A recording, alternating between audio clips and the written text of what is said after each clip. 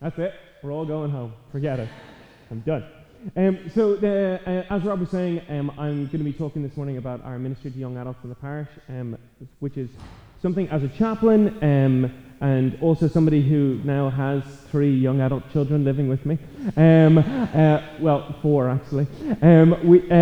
They're very close to my heart. And I want to talk about what makes this, I think, so special, so powerful, so important for us as a community, but also I think for me personally, about what it is that they bring to our lives and what they bring to the kingdom of God. And to do that, before we get into that, I'm going to read you a chunk of scripture. I think if you've heard me preach before over the last while, you'll know I like reading big chunks, particularly this chunk, which is in the Message version, because Eugene Peterson's translation of 1 Corinthians 12 and this idea of the body of Christ is just stunning. Also, there's a couple of hilarious moments in it as well, which I really appreciate, because you just kind of gotta love that. So this is what Paul is writing to the church in Corinth about what it means to be one body altogether.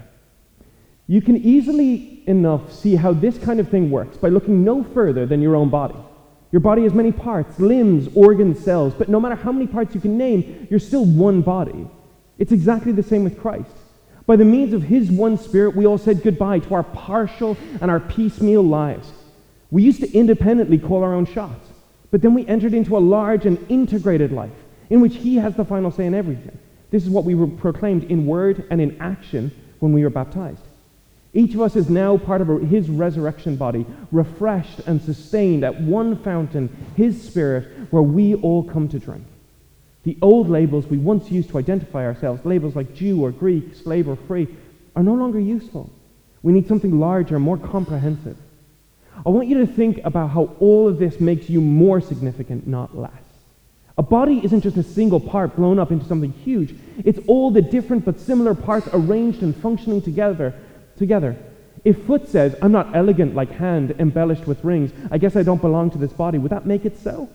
If ear said, I'm not beautiful like eye, limpid and expressive, I don't deserve a place on the head, would you want to remove it from the body? If the body was all eye, how could it hear? If all ear, how could it smell? As it is, we see that God has carefully placed each part of the body right where he wanted us. But I also want you to think about how this keeps your significance from getting blown up into self-importance. No matter how significant you are, it is only because of what you are a part of. An enormous eye or a gigantic hand wouldn't be a body, but a monster. What we have is one body with many parts, each its proper size and in its proper place. No part is important in it on its own. Can you imagine eye telling hand, get lost, I don't need you, or head telling foot, you're fired, your job has been phased out? As a matter of fact, in practice, it works the other way. The lower the part, the more basic and therefore necessary. You can live without an eye, for instance, but not without a stomach. When it's part of your own body, when it's a part of your own body you are concerned with, it makes no difference whether the part is visible or clothed, higher or lower. You give it dignity and honor just as it is, without comparisons. If anything, you have more concern for the lower parts than the higher. If you had to choose, wouldn't you prefer good digestion to full-bodied hair? The way God designed our bodies is a model for understanding our lives together as a church, every part dependent on every other. The parts we mention and the parts we don't, the parts we see and the parts we don't. If one part hurts, every other part is involved in the hurt and in the healing. If one part flourishes, every other part enters into the exuberance. So to talk about our young adult ministry and the way in which it's developed over the last year and the way in which our relationships have developed over the last few years, and I guess my involvement in it, I kind of have to tell you part of my story. And I often kind of forget that many of you don't know me, or I haven't known you. I didn't know you when I kind of started out in ministry, and so I often don't tell stories of the time, the dark time, pre-Holy Trinity in my life. It was about 18 years ago that I sat down with Jacob Reynolds, our buildings manager, and he was principal of IBI at the time and was interviewing me for a place as an 18-year-old in the Irish Bible Institute to study theology. So if you've got problems with where I've ended up, it's his fault. But after I finished my degree in applied theology and youth work, I spent 4 years at Scripture Union as the assistant manager and then manager of their youth and schools team. From there, I moved down to Kilkenny and became director of youth work for about 150 churches spread across 7 counties in the southeast. And at the time, I thought I was going to spend my whole life in youth ministry. But as I changed and grew, I began to feel more and more of a heart for young adults. And I came to realize that in so many churches, young adults and young professionals are the most neglected demographic. Many churches understand the importance of ministry to children and to teenagers, and they organize themselves around the needs of adults who are older and established, particularly if they have a family. And that's tragic because the leap from teenager to young adult in church world is a big one. If you spend your teenage years in youth ministry, you have events that are based on the things that you're passionate about, your style, your likes, all the things that kind of make you who you are and a part of your youth culture. You have leaders who care about you and meet you one-to-one and are concerned with your discipleship and your growth. You have residential experiences to help you grow, books and resources that are created to help you develop. And then you leave school and the church treats you like at 18 that you have the same needs as a 32-year-old mother of 3 or a 65-year-old considering retirement. You hit 18, you go to college, and they're like, great, here's your pew. And you've gone from having this entire idea of God is developing you and calling you and moving you towards something, and there's all this input going into the way in which you understand yourself and what God has made you for. And it turns out God made you for this pew. Or at least that's how you can come to experience it. And I really noticed this, I felt it in a deep, profound and tangible way when I was living in Kilkenny, because we had these fantastic initiatives, drop-in centers, youth groups, Bible studies, but there were no young adults who could help us with them, or very few.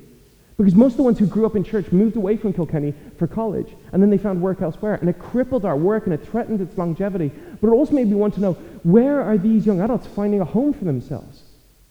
If they're away from the church in which they grew up, what will they be offered?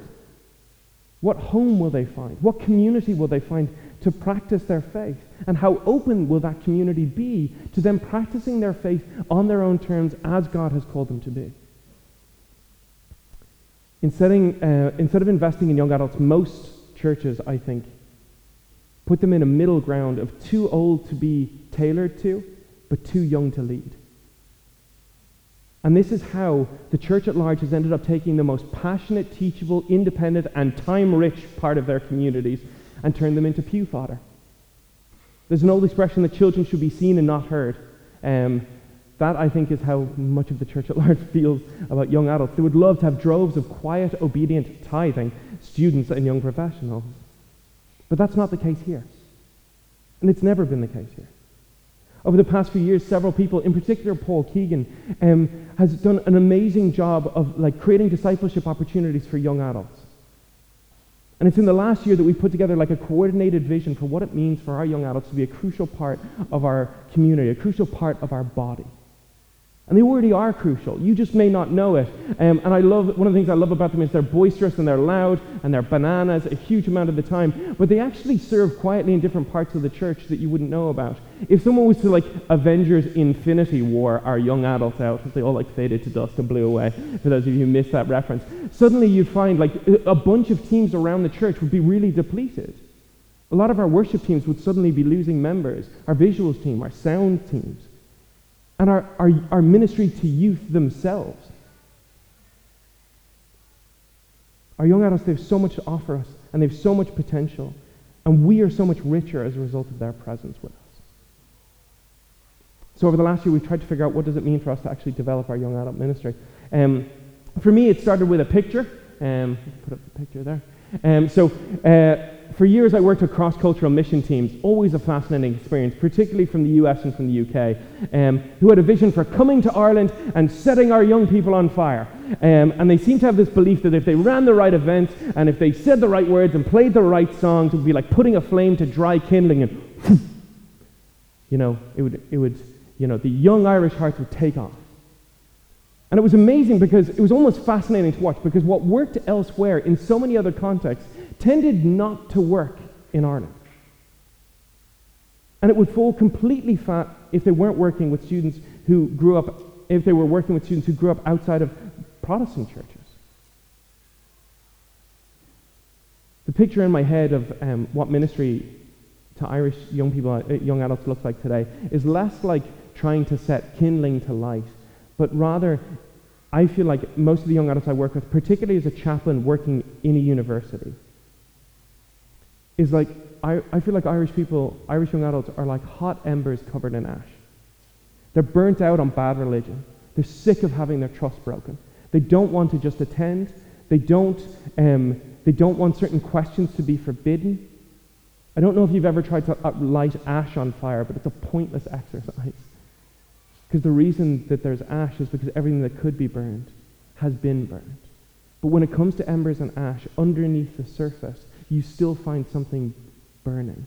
Something that can be revealed with enough fresh air, with enough space, where heat and light can suddenly be seen and felt. So that's what I think ministry to young adults is about. It's about creating space. It's about breathing fresh air. It's about inviting what is beneath the surface to be liberated. And that's why in my diary, on my phone, Thursday nights, our ministry to young adults is still called Heart. Now, I've run this name past them, and they don't like it, all right? And that's fine, because it's their thing. But in my diary, it's still called Heart. And the reason is that it's this... is because hearth is the idea of a fireplace in a home around which people gather to know and be known, to sing and to learn and to love. And that's what I wanted to call it, but they hated it, and that's fine. Yeah, one day we'll get a name. One day, right? We're a year in, right? The one thing we will not call, don't shake your head at me. Right. So so when it came to this, in order to come to life, we realized we don't need a program, we need a culture. So we didn't need to go and download the latest thing that a big church somewhere else is doing. We needed to create a culture, a space for people to exist in a way that is safe and a way that leads to their flourishing. And so that's been our starting point. So we tried to create a culture based on the choices that we make in the community that we're building together. So here's what we're trying to choose together. We have 5 values, okay? You may or may not like them. I'm fine with that either. The first one is unity over uniformity. Being one does not mean that we have to have only one set of beliefs, opinions, or experiences. And this can be as significant as whether or not we believe that pineapple belongs on pizza, or be as crucially important as the fact that pineapple definitely does not belong on pizza. We have different beliefs about the Christian life, about spiritual disciplines, about relationships, about community, about calling, about career, and about the Bible itself.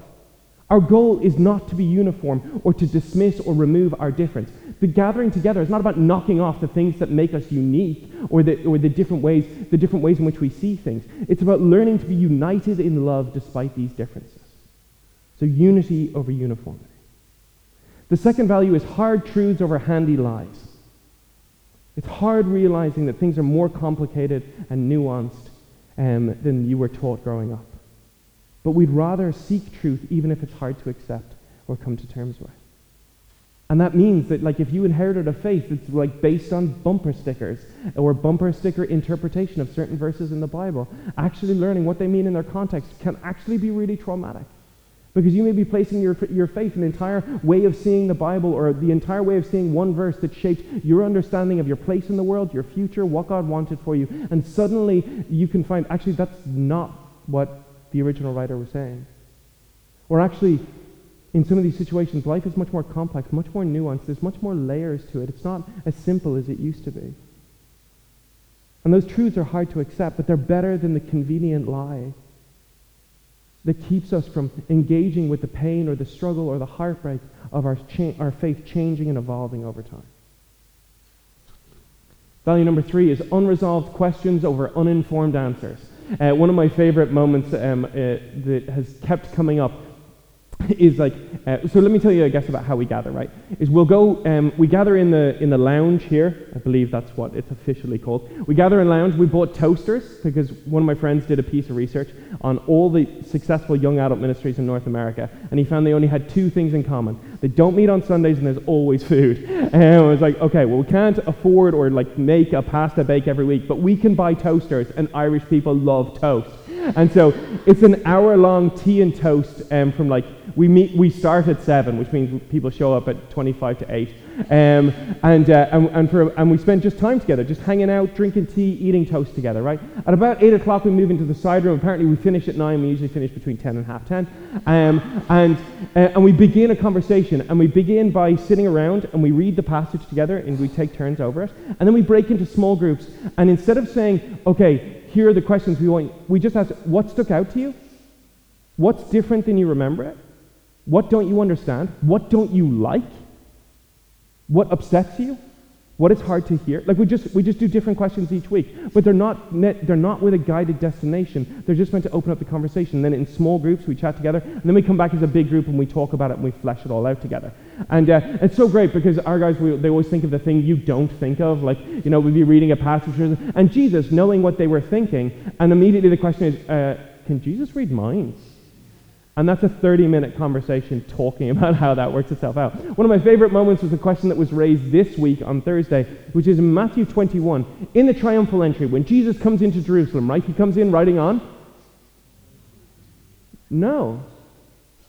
In Matthew 21, it's 2 animals, a donkey and a colt. And it says he's riding them both at the same time. It says he sat on them.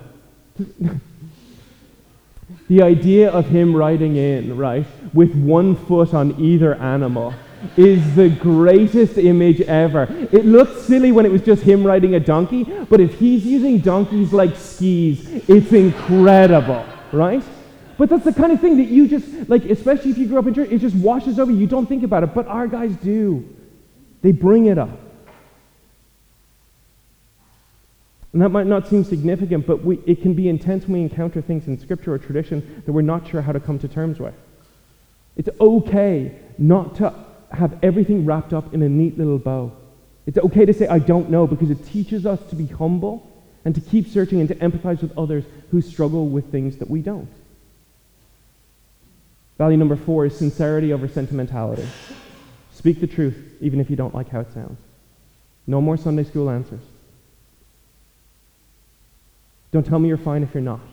Don't tell me you get it if you don't. It's possible to read things that Jesus says and does and not like them. And it's possible to feel that you don't like him in that moment. Jesus cursing the fig tree is a difficult passage to deal with. We talked about that on Thursday as well. One of our guys was just like, I don't think I like Jesus here. Good. Give me your honesty. Honor me with your honesty. Because then we can actually get into what you're feeling, what you're experiencing, what you're going through, and then you can truly engage with the text. And then finally, conversation over confrontation. Confrontation isn't necessarily bad. All good relationships actually require elements of confrontation. But instead, this is about posture. It's about, do we come with a desire for authentic conversation, or do we come with a desire to dominate and make other people believe what we do? I have not agreed with everything that everyone has said on Thursday night. Sometimes I'll say something. Sometimes I won't.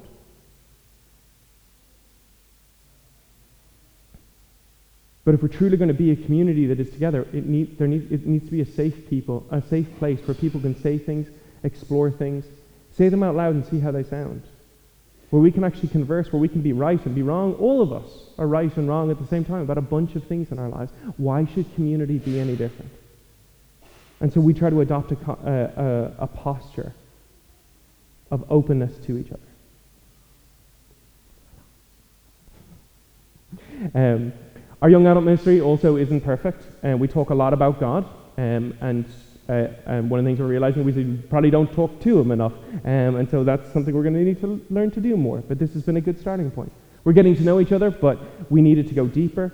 We need to find ways to serve and give together, particularly, I think, in areas of justice and compassion, and particularly in our city, like beyond our community. I think it'd be really good for us to learn those.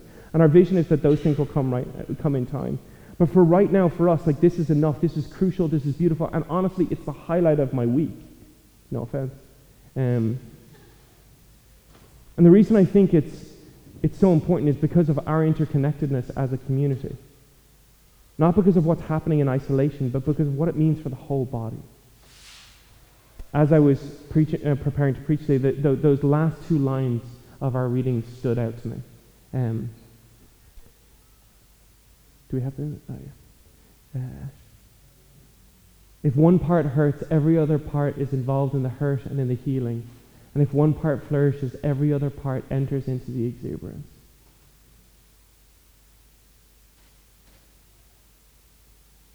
As a community, if we're truly going to be a body, like one of the things that is a real struggle for, I think, us as a community when we gather on Sunday mornings, is there is space for a lot of things here. There's a space for a lot of learning together, a lot of worshiping together. But to be honest, if you're in a place or a season of hurt, this sometimes isn't the best time to get an opportunity for sharing that with people. It can go by so quickly, and people can be so busy, and we can be so busy achieving. And that's why actually spending life together, I think, is so important. We want to journey towards being one body with many parts. And in the journeying together, we want to get to the point where we actually, when one of us is hurt, the others feel it. And when each of us can feel the hurt of the other and be involved in their healing. And we also want to be the kind of place where when one part flourishes, every other part enters into the exuberance.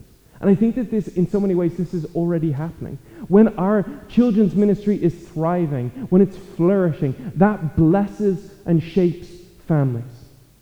When our youth ministry is thriving and does good work with teenagers, it may even sometimes make your teenagers bearable, which is wonderful. It's a joke there, guys. Just in case you're. I think that joke may have been too real for some people. Yeah. And when our young adults flourish,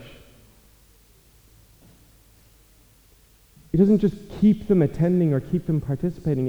It begins and sparks off careers in ministry, in studying theology and learning to practice it with others, in serving those who are coming behind them, in leading you in worship, in drawing you closer to God, in asking you questions that make you deeply uncomfortable because you've never thought about it like that before. And to be honest, you're completely fine not asking that question. What's up?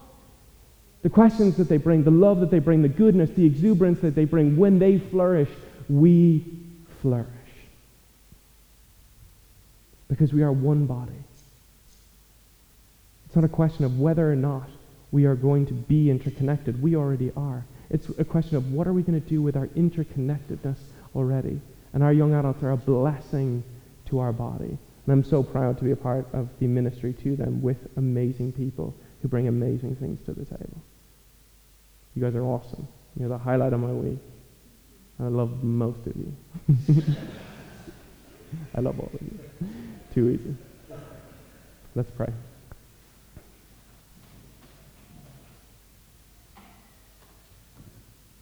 Father, I thank you for your goodness and your gifts. For in your boundless goodness, you do not hold back the creativity that you made us with. The sacrificial love that you demonstrated. That we are made in the image of a God who is community. And so we seek it. And I thank you so much for our young adults, for the treasure that they are to us. For the ways in which your goodness and your gifts flow through them into our lives. So the ways in which they bless us that we know about and the ways in which they bless us that we don't. As they flourish, help us enter into the exuberance.